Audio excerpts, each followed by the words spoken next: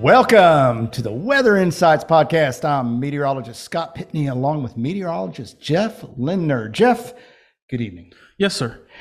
It is election night in the United States of America.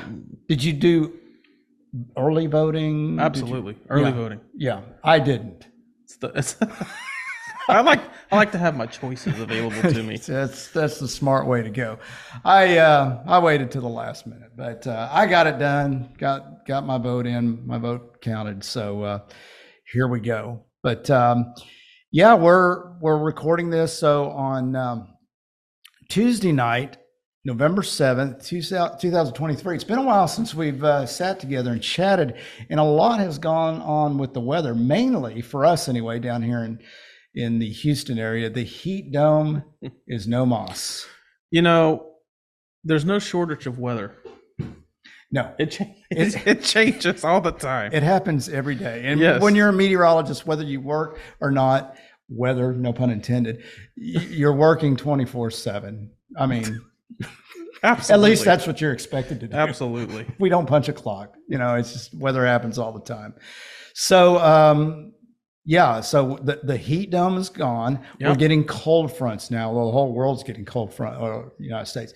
And there's snow, you know, the seasons are changing. Football is being played. Of course, the Major League Baseball ended when the Astros lost. And yeah, what happened there? Yeah, they lost. That was not a stellar ending. So did we root for the Rangers after the Astros lost, or did we? Just for monetary purposes, Okay. if you're into that kind of thing. Okay. I don't hold any grudges against the Rangers. You know, I actually, when they won, I was kind of happy for them. They finally got a World Series, because I remember what it felt like for us back in 2017 and winning all those championship series. You know, after that, it's a lot of fun. It's good for the city. So good for them. Yeah, good for them. Good for them. But I can't wait to see him next year. And Dusty retired. Dusty retired. Yes, he did. What a stellar career. Mm-hmm. Mm-hmm. Yeah, absolutely. Did you watch any post Astro baseball? Did I watch the World Series? Yes. You know, it's funny you ask. I did watch games 1 and 2, and then I got busy. Oh. And apparently so did a lot of other people, because it wasn't what I heard is it was not well watched. Yes, the ratings I heard were not as good as when the Astros were playing. So I don't know why, but and that's just what I hear. I mean, you know, I don't follow that kind of stuff. But hey, the Texans are on the way up. Let's talk some Texans just for a minute. I mean, this is a weather show, but we can talk sports, because weather does affect sports, even in indoor stadiums. Absolutely. I mean, when you got to drive to the game and walk to the games and all that. But yeah, the Texans, you know, they look like they were going to be 3-5 that last 40 seconds, and then boom, they're 500. And, you know, speaking of Dallas, I noticed that the Cowboys, you know, they've been getting a lot of talk. Well, they're 2.5 games out of first place in their division, where the Texans are only 2 games out. Mm, yeah, I think there's something to be said for that. Well, I tell you, it's an amazing experience in sport of what can happen in 46 seconds. But you know, 46 seconds in an NFL game is like 10 minutes. So oh yeah, you know, but just you know, an incredible effort and a really great game. Really great game. Yeah. Oh, it was awesome. And I understand you were at the game. I was at the game. And what was it like? Well, you know, a lot of people left. Sure. At 50 seconds. Oh, really? Okay. Because I think Tampa Bay made a touchdown, and then you know, oh, that's it. We're done, because we're the Texans. And sure enough, yeah, we were all going crazy. Yeah. Because I think they made the touchdown in 40 seconds, 6 seconds left. And then, of course, we didn't have a kicker. And, oh, gosh, it was just... let's talk about that. Yeah, I heard he made national news on one of the big stations. They talked about him. How cool is that? Yeah. I mean, that thing, you know, that ball flight, I mean, that looked like a professional kick. Yeah. That did not look like a wide receiver kicked that football. Yeah, well... I mean, you have to figure out a way to get it done, I guess, right? Right. Now, were you surprised that they called for a kick because they waived going for the extra point and went for 2, which made total sense. And they eventually they didn't get the 2 points, but they eventually got the single points by converting the 2 on the third try. But on that field goal kick, were you a little surprised they made that move and didn't go for it? I got when everybody was, because I don't remember what quarter it was, third or fourth, but we were all there. You're kind of like, oh, give them a chance already. Yeah. Because at that point, I think we might have been up. Yeah. And this was a touchdown where we were up, and so hey, we're going to add either a point or possibly get 2 or maybe get 0. So I don't know. And then it all worked out. But you can look at it. I mean, it was crucial to the win, right? They won by 2. So, right. Yeah. And yes, you are listening to the Weather Insights podcast. So don't turn your channel. Sometimes it's the Sports Insight. I don't know. I mean, there's no shortage of sports podcasts. It's just we just rename it to the Insights podcast. It's just just talk about whatever we want. Yeah. So yeah, there was that, and now just a quick note about, since we're talking about football, just one last thing about my Cougars, because that was, U of H was pre-meteorology school, and they, there's not too much to say about them, but at first year in the Big 12, they've had some very exciting games. I will say that. Yeah. Same thing with A&M. They're really, really great season for them. They're banging it up this year. Yeah. So anyway, typical A&M season. Well, you want to talk some weather? Yeah. Okay. Whether or not, here we go. Where do you want to start? It's been an active hurricane season. It has been. So I think we've covered this. I don't know, when did we start this? In July? Yeah, it was like in July, plus or minus. Yeah, July or August, in the middle of the death heat. Yeah. And we had this conversation about, is it going to be active or is it going to be inactive? Because there was a lot of back and forth early on about, is the El Nino going to result in an inactive season, or is this super hot Atlantic going to compensate and result in an active season? And so, we have our answer now. We still have a month to go. Hurricane season doesn't end actually until November 30th, but for the most part, the season's probably done. Minus a storm out there. But we ended up with 20 named storms, including a storm in January, which made 20. So we had 19 in the season plus 1 in January. So 20 named storms, 7 hurricanes, and 3 major hurricanes. A major hurricane is 115 miles an hour sustained or greater. And so, and I still kind of, because, I was definitely on the El Nino side, right? I was the El Nino is going to win out, and I still kind of think El Nino won in some degrees. If you look at the named storms, we got the numbers, but they were all out in the subtropical-ish tropical Atlantic, kind of east of the Caribbean, northeast of the Caribbean, and where you would typically expect your El Nino detriment to the Atlantic and the Gulf of Mexico and the Caribbean. It was very quiet. As a matter of fact, we only had 2 or 3 storms in the Gulf. Adelia into Florida. We had Tropical Depression number 2, like in May, which did nothing. And then we had Harold, which moved into South Texas. So we only had 3. Yeah. And minus Adelia, it was really nothing. Yeah. And virtually nothing in the Western Caribbean. Yeah. And so, El Nino kind of won, if you will, in the western part of the basin, the Gulf of Mexico, the Western Caribbean, the Bahamas, kind of west, if you will, of 75 west. Yeah. And that really protected the U.S. this year.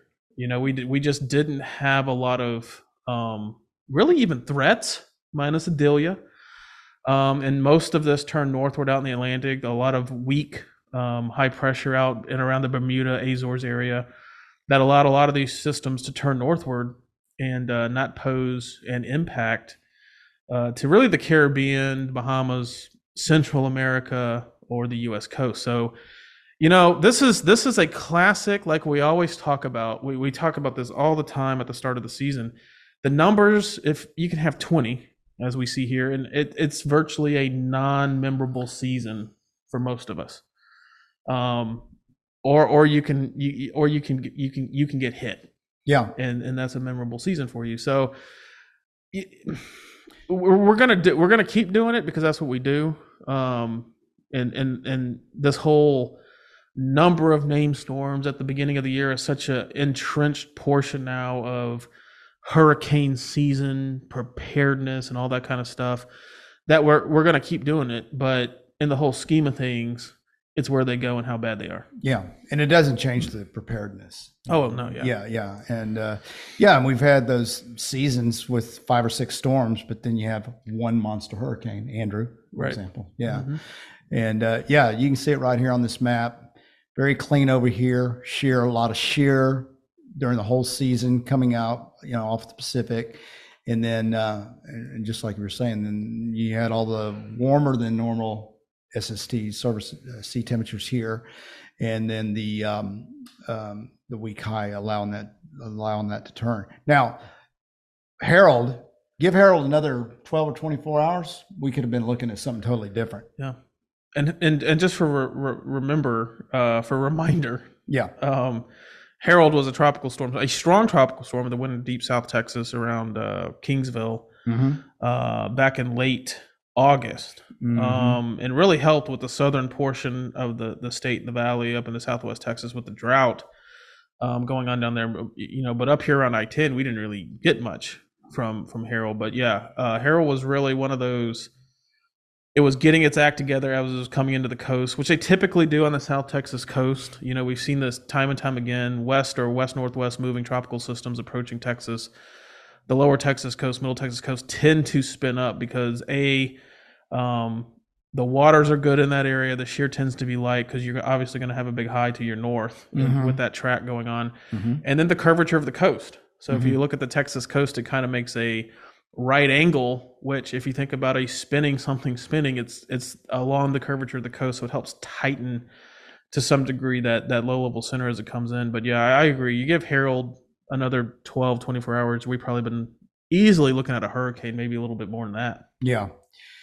But thank goodness for the beneficial rain. And now we're all getting it here in Texas. And so I haven't looked at the latest drought report. I mean, we're still in a lot of areas still in a drought situation. Yeah, I think Lake Travis is still way down. Yeah, 39% or something like that. Right. So there's still work to be done, but you get a few weeks of fronts moving through and get some training type storms. We've got a system coming in for this weekend. I don't think it'll be anything like 5, 6, 7 inches of rain, but it could.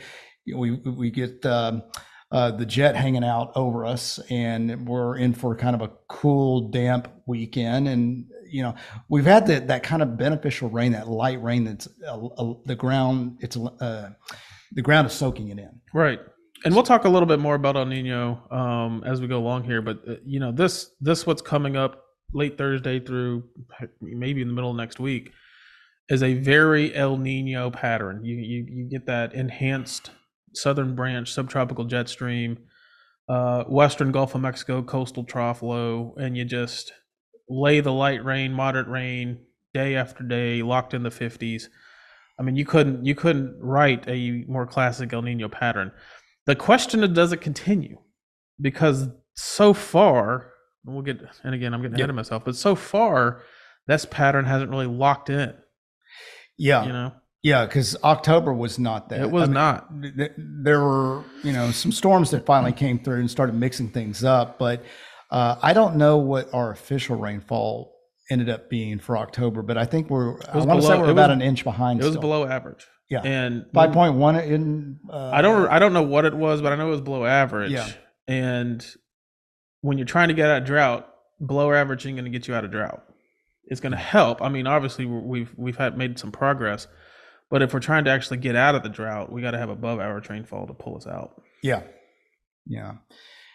So we shall see what happens. So that's the Atlantic.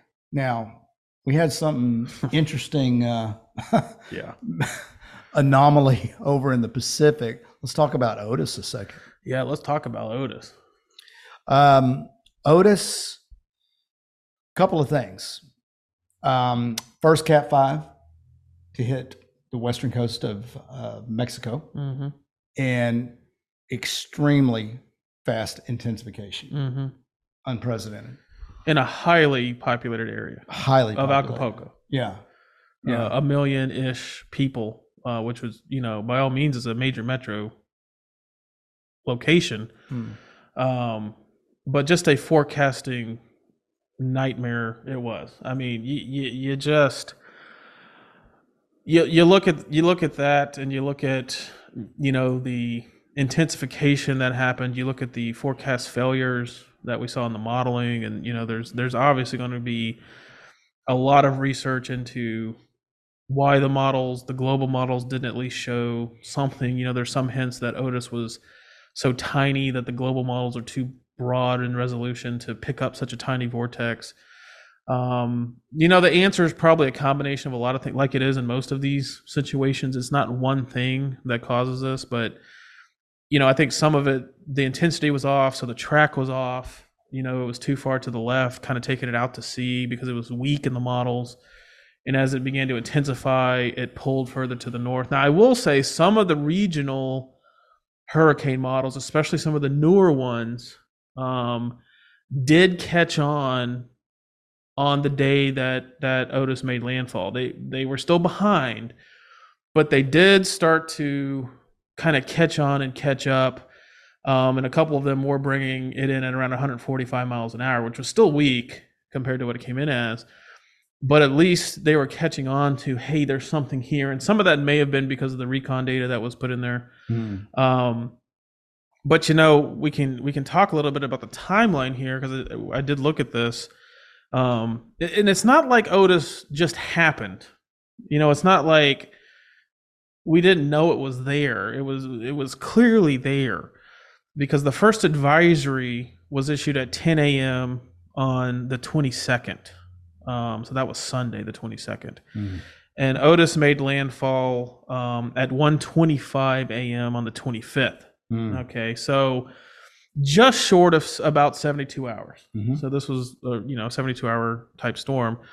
The the tropical storm watches were issued 48 hours out. So again, watches were in place. Yes, it was for a tropical storm, but watches were in place. So I would hope at least people knew there was something there.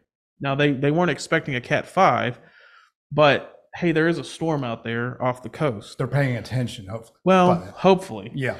And then the hurricane warning was issued at 4 a.m. on the 24th, which is about 21 hours before landfall. But even when that hurricane warning was issued, there was still no big indication that this was going to be more than 75, 80 miles an hour. And now take Acapulco out of this and put Houston in it.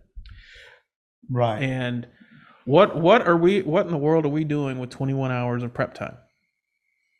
Houston, New Orleans, any major city. Miami. Yeah. Tampa. Yeah.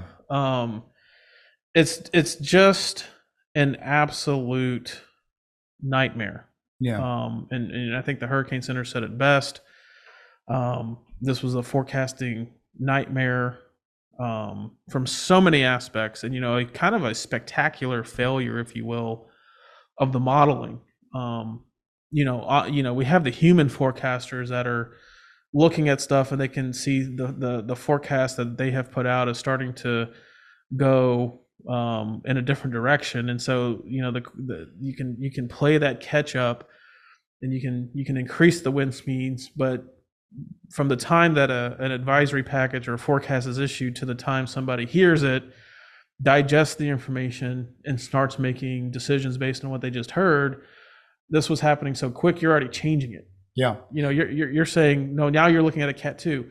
Now you're looking at a Cat 4. This is happening in the span of hours. Yeah. Well, and I a lot of people were sleeping when these rapid changes were happening. I mean, I woke up myself in Acapulco's on Central Time. So it's the same time, and I wake up and what, Cat 5? Yeah. I mean, and you mentioned the recon flights. So there was one recon flight. I think they took 2 passes. There's no Doppler radar, so limited data going into the model. How much did that play into this, do you think? Yeah. I don't, this is a great question. This is somebody, a modeler, probably more than all these folks that are way more advanced in physics and fluid dynamics than me. But, I feel the recon was in there late morning, I believe. Maybe it was into the afternoon. I don't remember exactly. But, and it takes a while to get that ingested into the modeling data. It usually takes a good six or even 12 hours to ingest that in. So there wasn't time for that with this particular situation. Had the recon been out there earlier, and it's not typical for U.S. Recon to fly Eastern Pacific cyclones unless they think there's a threat to the coast of Mexico. Yeah. Initially, they did not think there was a threat to the coast of Mexico. Yeah, they thought it was going to stay weak and sheared and well off the coast, and so they didn't task recon. And just so everybody understands how this works, you can't just say, okay, in 2 hours you're going to put an Air Force plane out there and fly this. This has to be planned out, fueled. Staffing has to be appropriated for it, and all this kind of stuff. And my assumption is they flew probably from Biloxi on this one. And so, if you look at Atlantic Basin and other Eastern Pacific Basin storms, we don't have recon a lot of times. And the models seem to grasp what's happening to some degree out there. And I think a lot of this is because this was so tiny. The global models just didn't see it very well. They couldn't pick it up very well in the pressure field. And sometimes we're just going to struggle really with these rapid intensification phases, and this was epic. I mean, this was some of the most rapid intensification we've ever seen. And there's nothing that really stood out screaming as to why. The sea surface temperatures are warm, but they're always warm down here. Yeah. 83, 84, 85 degrees. Okay. All right. The wind shear, there was a little bit of weak easterly shear, and it kind of abated a little bit because of some technical jet stream stuff that was going on off to the northwest, which we have seen before with Gulf of Mexico rapid intensifying hurricanes. Both Michael and Ian were both in the same pattern where they're in the venting portion or the upward motion portion of the approaching jet. Yeah. And that helped kind of accelerate the development. Yeah. So there's probably some stuff that can be researched and looked at, and pattern recognition probably for October hurricanes, late mid-September hurricanes, when you're interacting with troughs, mid-latitude troughs. You're obviously probably not going to get that in August. You could, but it's the same exact thing we saw with Michael and Ian. Same exact thing. Yeah. Yeah, and you can look at that ventilation, perfect ventilation, and you can look at the sea surface temperatures and everything, but still, with that observational data, how can you possibly think that this can go to a Cat 5 in 12 hours? It's just I think that's the burning question that this thing will be analyzed to death, and for good reason. We've got, because as you pointed out earlier, this can happen to a Houston where we get those storms that sort of like this one meandered off the coast. They're hung up with a front or something like that, and then boom, you just get the perfect scenario, and they blow up and eventually move. Well, Harvey wasn't too far from that. That was faster, I think, intensified faster than the models. Once it came off the Yucatan, I think it was in 4 broken pieces, and there was a 6-hour satellite loop where you just saw that thing started twisting up. And I think NHC at the time, going back 6 years, but NHC at the time was officially saying Cat 1 maybe by landfall, and very quickly changed that to Cat 3, if I remember right. I mean, you probably have a better handle. Yeah, I mean, and I remember, they were explicit. They were pretty aggressive on the Harvey forecast.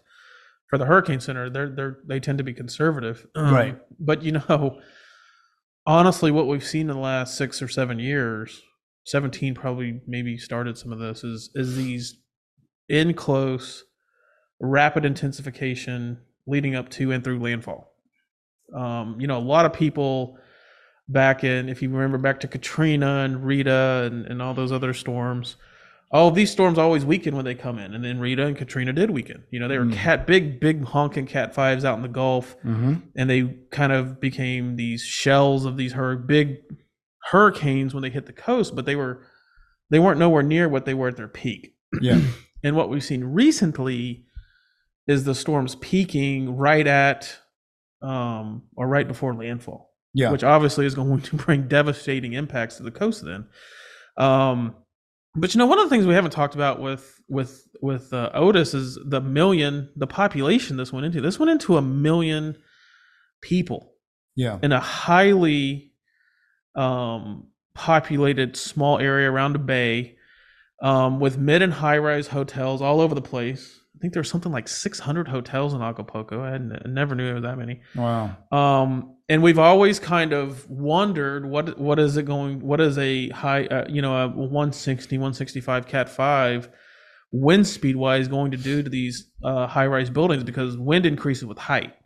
So these upper floors were probably easily sustained, 160, 170 gusting. It was a large tornado. Who knows, 200 miles an hour. Right. Mm-hmm. And I don't know the building codes on the southern coast of Mexico. I would think there's some sort of probably earthquake coding down there because they have earthquakes and stuff like that. But obviously hurricanes are not frequent, and nothing close to this has ever happened before. And when you look at the pictures, it's building after building, and they're just blown completely through. I mean, you can literally look from one side straight through the building to the other side. All the contents were blown out of the building. Whatever was in there is all blown through. Very similar to what you'd see with storm surge washing through the low floors. Everything in the upper and mid floors was just shredded and pushed out of the building. So all the glass, all the walls. I mean, the only thing left is concrete and steel. On a lot of these buildings. And so very interesting. I mean, imagine that in a major metro U.S. city. It's a mess, to say the least. And the thing about it is you've heard very little about it. This is not a big story. I don't know why, but there's been very little coverage of this, and likely the humanitarian crisis that is happening on the southern coast of Mexico with this, because it's if you're thinking of something as a mid and high rise, imagine the lower lying and lower income residential structures and what they look like. And there's also topography here. And so winds increase with height. And so you were slamming a lot of that wind into the mountains and the mountainsides. And I can't imagine that the local home stood much of a chance here. Tons of trees and just all kinds of objects to fall on homes and that kind of thing. Another thing kind of different too is because the water is much deeper approaching the coast. At least they didn't have to deal with storms, or that wasn't the big story with this one. But the wind, as you pointed out, certainly was. And I mean, Acapulco, it's one of the biggest tourist destinations. So it's it's a place that a lot of Americans go to. I'm frankly surprised there isn't more coverage as well down there. Because it's going to be a while to get all that cleaned up. But that was a strange phenomenon. Well, it just goes to show what can happen. And we talk about this all the time. This is a nightmare for us here too. I mean, there's no way to mince it. If we were to face something like this, we would be in a world of hurt. I mean, because you obviously have a much better, more insight on this question. But how many people can you get off the coast in that short a period of time in Galveston or anywhere, New Orleans, anywhere that's highly populated? I mean, if I put myself in the situation and I'm looking at 21 hours, the hurricane warning is issued, but it's a hurricane warning for a category 1. We're probably still not doing a lot. No, because a category 1 hurricane, we don't evacuate a whole lot for. So again, the time clock's ticking away, and the window's so short by the time the realization is, oh my goodness. I don't know. At that point, it would probably be not the best option to tell people to leave, because they're going to get caught in their cars and on the highways and stuff like that.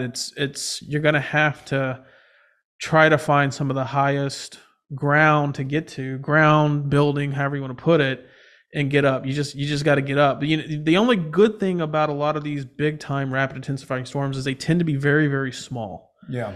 And so these small centers don't bring a lot of water with them. Yeah. Because they don't, the storm surge is really a function of a lot of times the wind field, how big that wind field is. And so you can have an Ike, a Cat 2 Hurricane Ike, bring a massive surge, and you could have this Otis, and I bet the surge would probably be on the order of 6 or 7, 8, 10 feet at the max.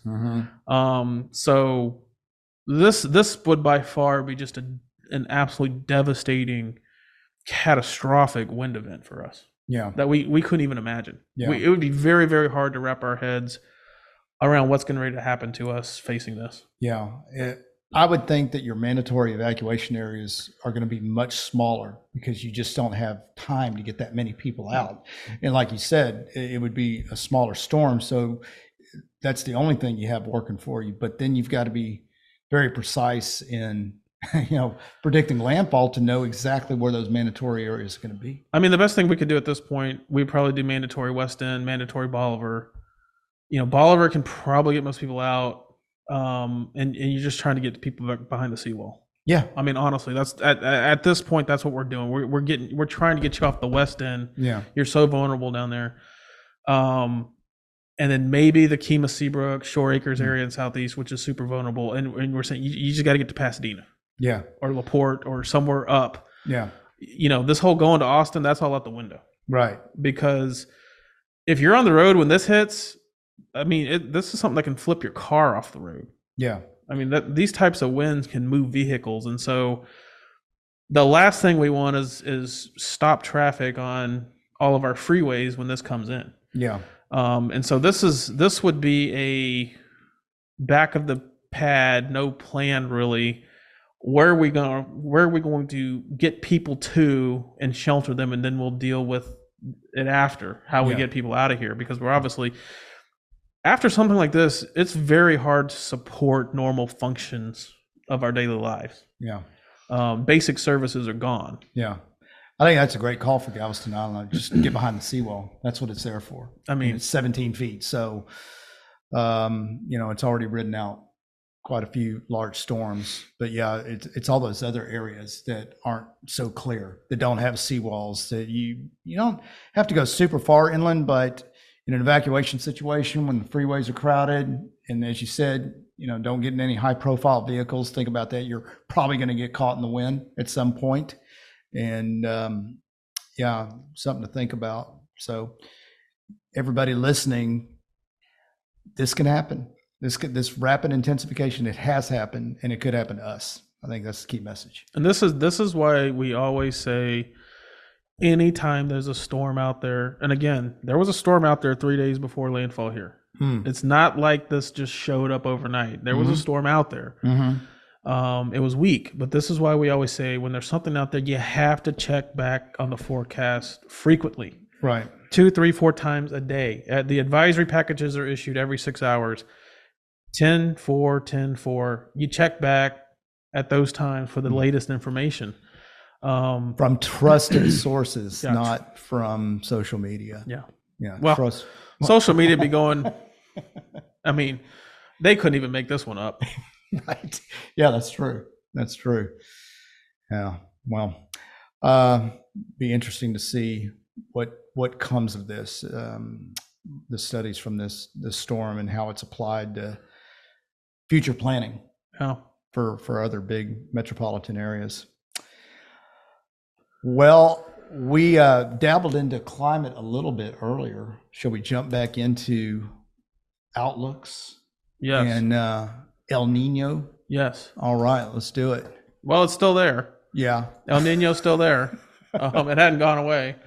And again, El Nino is just the warming of the sea surface temperatures out in the eastern and central Pacific. And so we earlier in the summer, we had a lot of warming, positive anomalies, 4 or 5 degrees off the coast of South America, what we call Nino Region 1 and 2.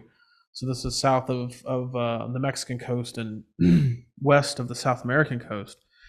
And that region has kind of cooled a little bit, and the stronger positive anomalies plus 1.5-ish, maybe getting up around 2, have shifted a little bit further to the west toward the Central Pacific. And so this El Nino is translating or developing, if you will, as we're going through it, obviously.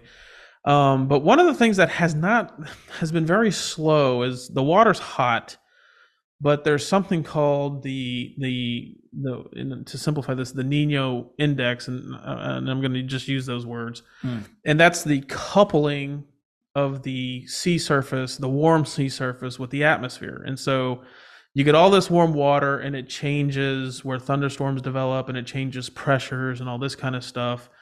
And so it changes the orientation of jet streams and the high pressures and low pressures. And that's the part of this that we've been sort of missing up until very recently. And so we haven't seen, especially here in Houston, Texas, Southern Plains, a very traditional El Nino response this fall so far. You know, typically an El Nino October here would be relatively wet and cool. And we didn't really have that. We had one sort of episode there before Halloween where we got wet and, you know, a decent cold spell.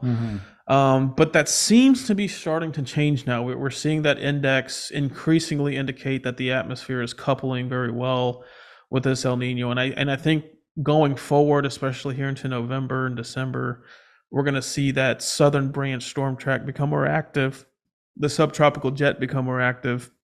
And that's where we start to get the systems that come down through here and the increasing potential for more widespread wetting rainfall. And you know, it's not so much, you know, I've heard so many people, between the acorns falling and the squirrels having extra fur and their dogs shedding hair, that this winter is going to be, you know, so cold down here. And I don't know if I see that. El Nino tends to be cool, but not the 21 winter storm cold, because it's a lot of days that are cloudy and in the 40s and 50s. And if you're cloudy, you're not gonna get that cold at night. So the lows are in the 40s, the highs are in the 40s, and it's drizzly and foggy and light rain. And if you want to get out of a drought, that's what we need.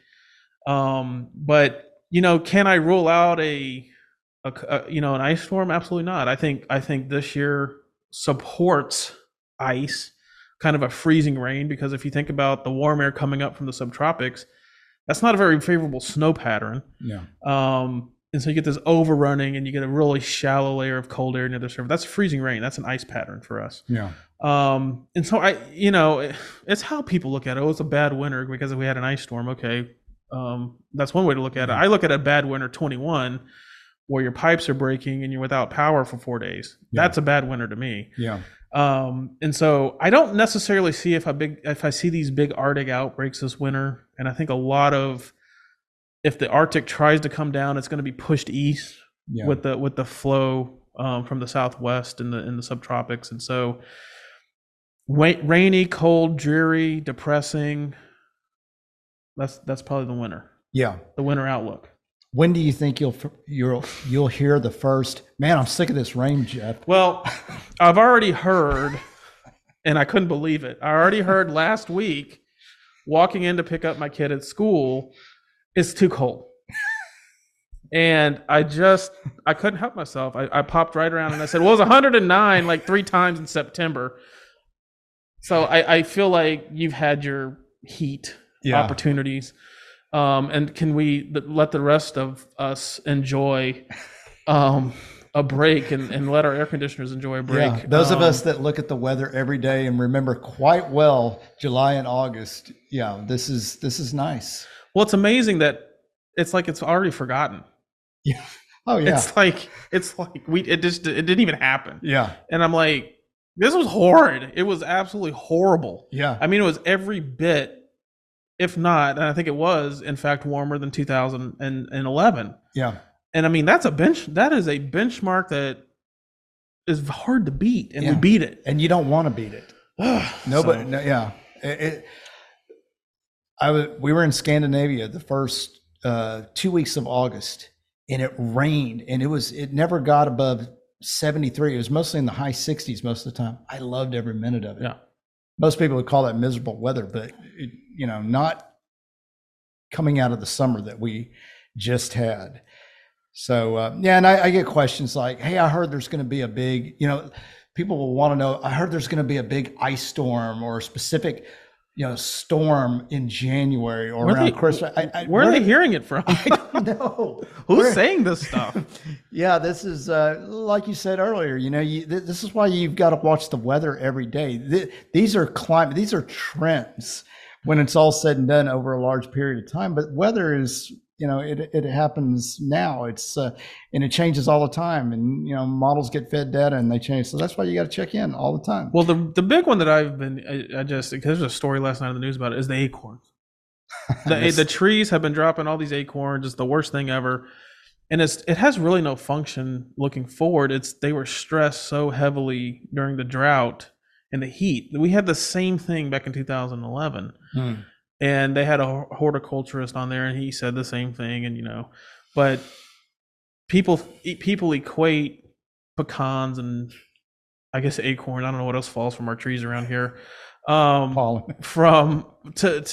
produce these horrible winters, and it's actually the other way around. It was the horrible summer that the tree thinks it's going to die, so it's producing all of this to continue its life with other trees. It's trying to reproduce. I feel like I'm. Well, you got me thinking. I don't even know what I'm saying anymore. Well, no. Are you an almanac guy? No. Somebody gave me an almanac for my birthday. I'm like, that's kind of insulting to a meteorologist. No. But I'm going to read it because I just want to know what's in there. I've never read one. The reason why I just can't get behind it is because it's so wishy-washy and vague. It's like Southern Plains is going to be cold with bouts of rain and a possible ice. Well, that's any winter. Right. You could say that any winter. Or summer's going to be hot with a thunderstorm and maybe a tropical threat. That's every summer in Texas. And so there's nothing really, to me, in there that's not far off of climatology. Yeah. Well, I don't know the last time I've ever read a page from the almanac. I have no idea what's in there, but I figured it was stuff like that. So I'm going to find out. Maybe we'll talk about it on the next podcast. Well, we could just read it. Yeah, we could just pull it out and read it. That'll be a segment on the show, the almanac versus science. Yeah. And then we should go back and read the month before. Yes. See how it did. Yeah. Yeah. What were the observations compared to the almanac versus the Mets? Well, I guarantee it's going to be right. Because it's so vague. Yeah. See, I didn't know that. That's interesting. Well, yeah. In meteorology, we use a lot of fuzzy words. That's true. And no absolutes. The almanac is full of fuzzy words. Yeah. Never any absolutes. Always maybe, might, probably. We'll see. Tune in tomorrow. That's what we say on TV. Tune in tomorrow. We'll have all the answers. We'll have a much better idea tomorrow. Check back. All right. So we got this little guy here from the, by the way, CPC. Just for,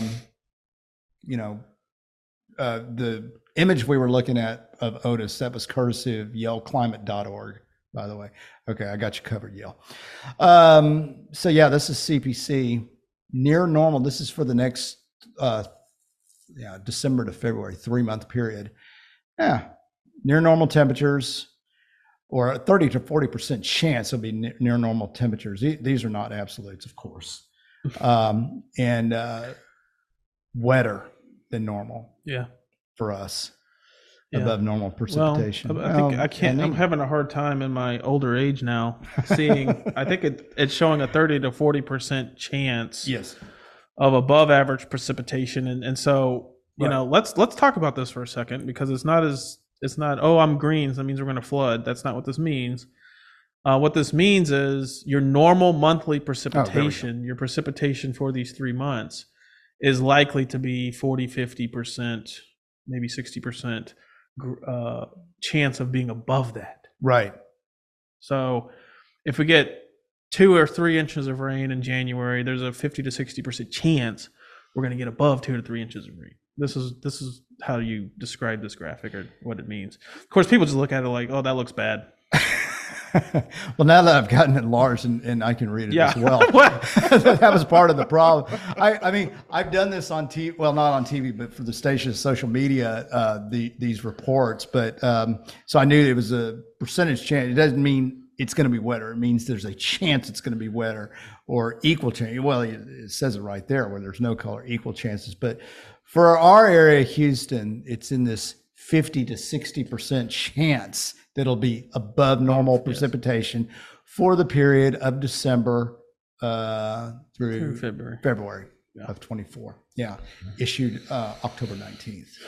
So, I'd like to see those probabilities a little bit further west, deeper into the state. I guess some of this Florida action here. Yeah, some of the higher chances. What worries me a little bit here is you're seeing kind of equal chances in the Southwest U.S. along the Mexican border.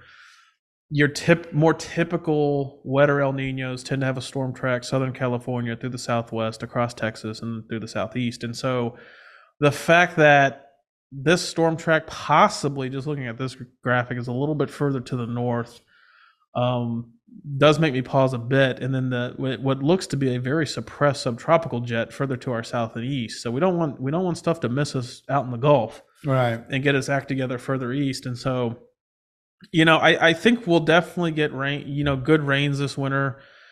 Is it enough to bring something like Lake Travis up to full pool or even into their flood pool? We'll see. But we're definitely going in the right direction, and El Nino is still going to be around in the spring.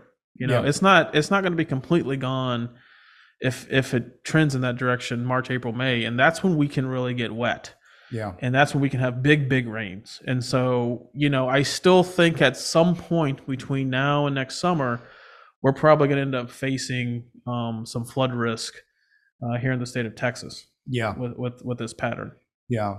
Yeah. I was looking, or maybe I said at the beginning, 80% chance that we'll see El Nino-like conditions. Where did I see that?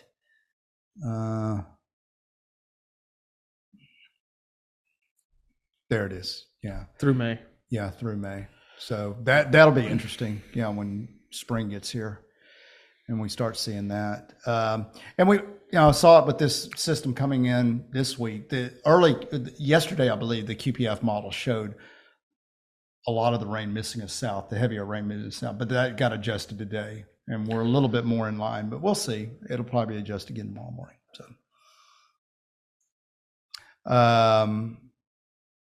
So we talked about that. Temperatures, well, Yeah, I'm not as big on the temperature. I mean, this is another classic ENSO look. Warm to the north, coolish to the south. We'll just have to see how many of those cloudy, dreary days we get. Yeah, and you got to remember these are averages. So a sunny 85 averages out with a cloudy 45. Yeah, and when you take these month or 3 month averages, there can be lots of ups and downs in there.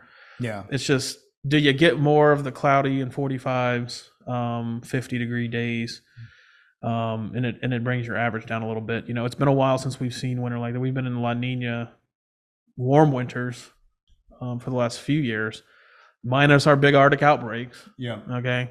I know people will say, oh, 21. I'm like, yes, but if you look at 21, minus a week in February, the whole winter was hot. Yeah. And so we'll see. This is kind of the opposite of that. It's the whole winter is probably going to be coolish and cloudy and clammy and rainy. And the 85 or 80-degree days are probably going to be more rare and sunny. Yeah, they're probably going to be more rare this winter.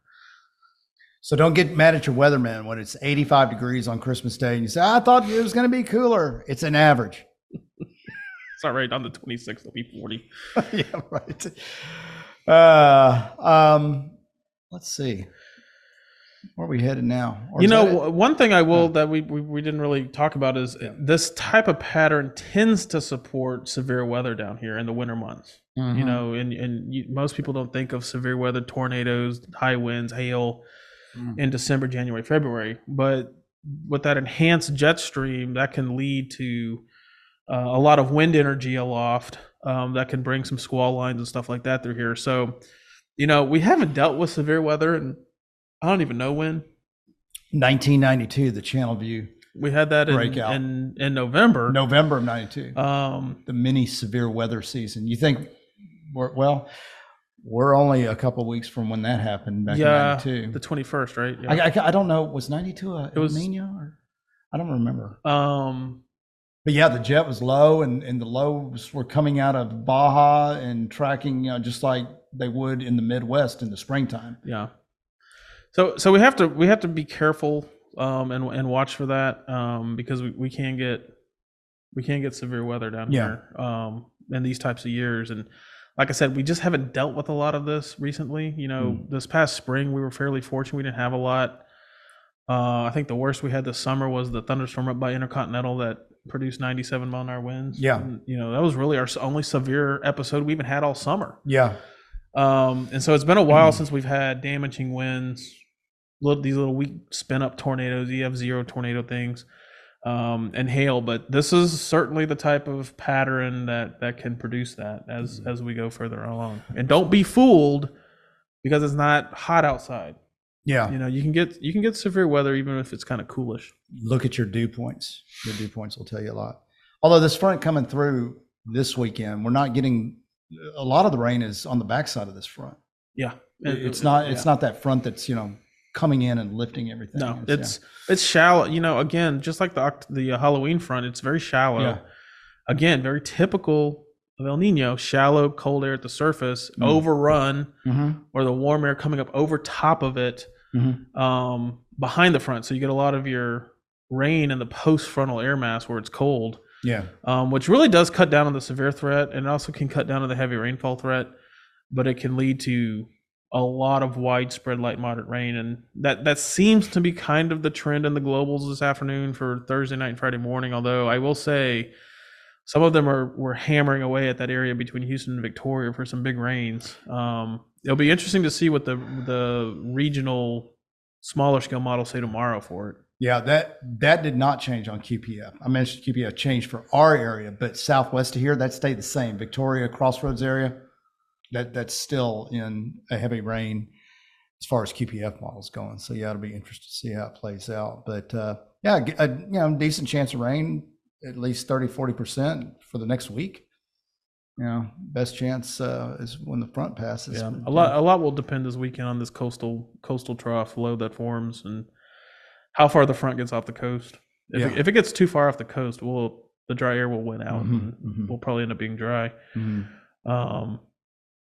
And the models have kind of been back and forth on it. One run they'll say, "Oh, we're going to be dry." And the next run they hang the front up 30 miles off the coast, and we end up wet this weekend. Yeah. So we will know for sure when we know for sure.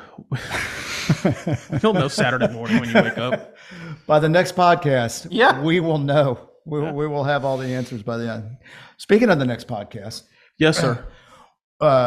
I don't want to let a legend. I don't want to let the cat just leave it at that. Yeah, exactly. I'm not going to let the cat out of the bag, but tune in. It's going to be great. Oh boy. Yeah, it's going to be great. So, thanks for listening, everybody. Jeff, always good to see you. Always fun to chat with you. Any final thoughts before we wrap up? No, I don't know if we'll do another one before Thanksgiving or not, but if we don't, happy Thanksgiving. Yeah, well, I'd like to. I mean, this is kind of the slow time for me, so I don't know about you. Well, weather, as we said earlier, weather determines whether your days are slow or not. So we'll have to see, but I'm down. Well, we should try to at least do one sometime before December. That sounds good. And then you get the holidays in there. Things get busy. Yeah. Yeah. Because I know we're going to be invited to a lot of Christmas parties, you and me. Oh, for sure. Yeah, absolutely. Yeah. Because of this podcast. Yeah. Hint, hint. No, it's always a lot of fun. So thank you all for listening, and we'll catch you on the next one.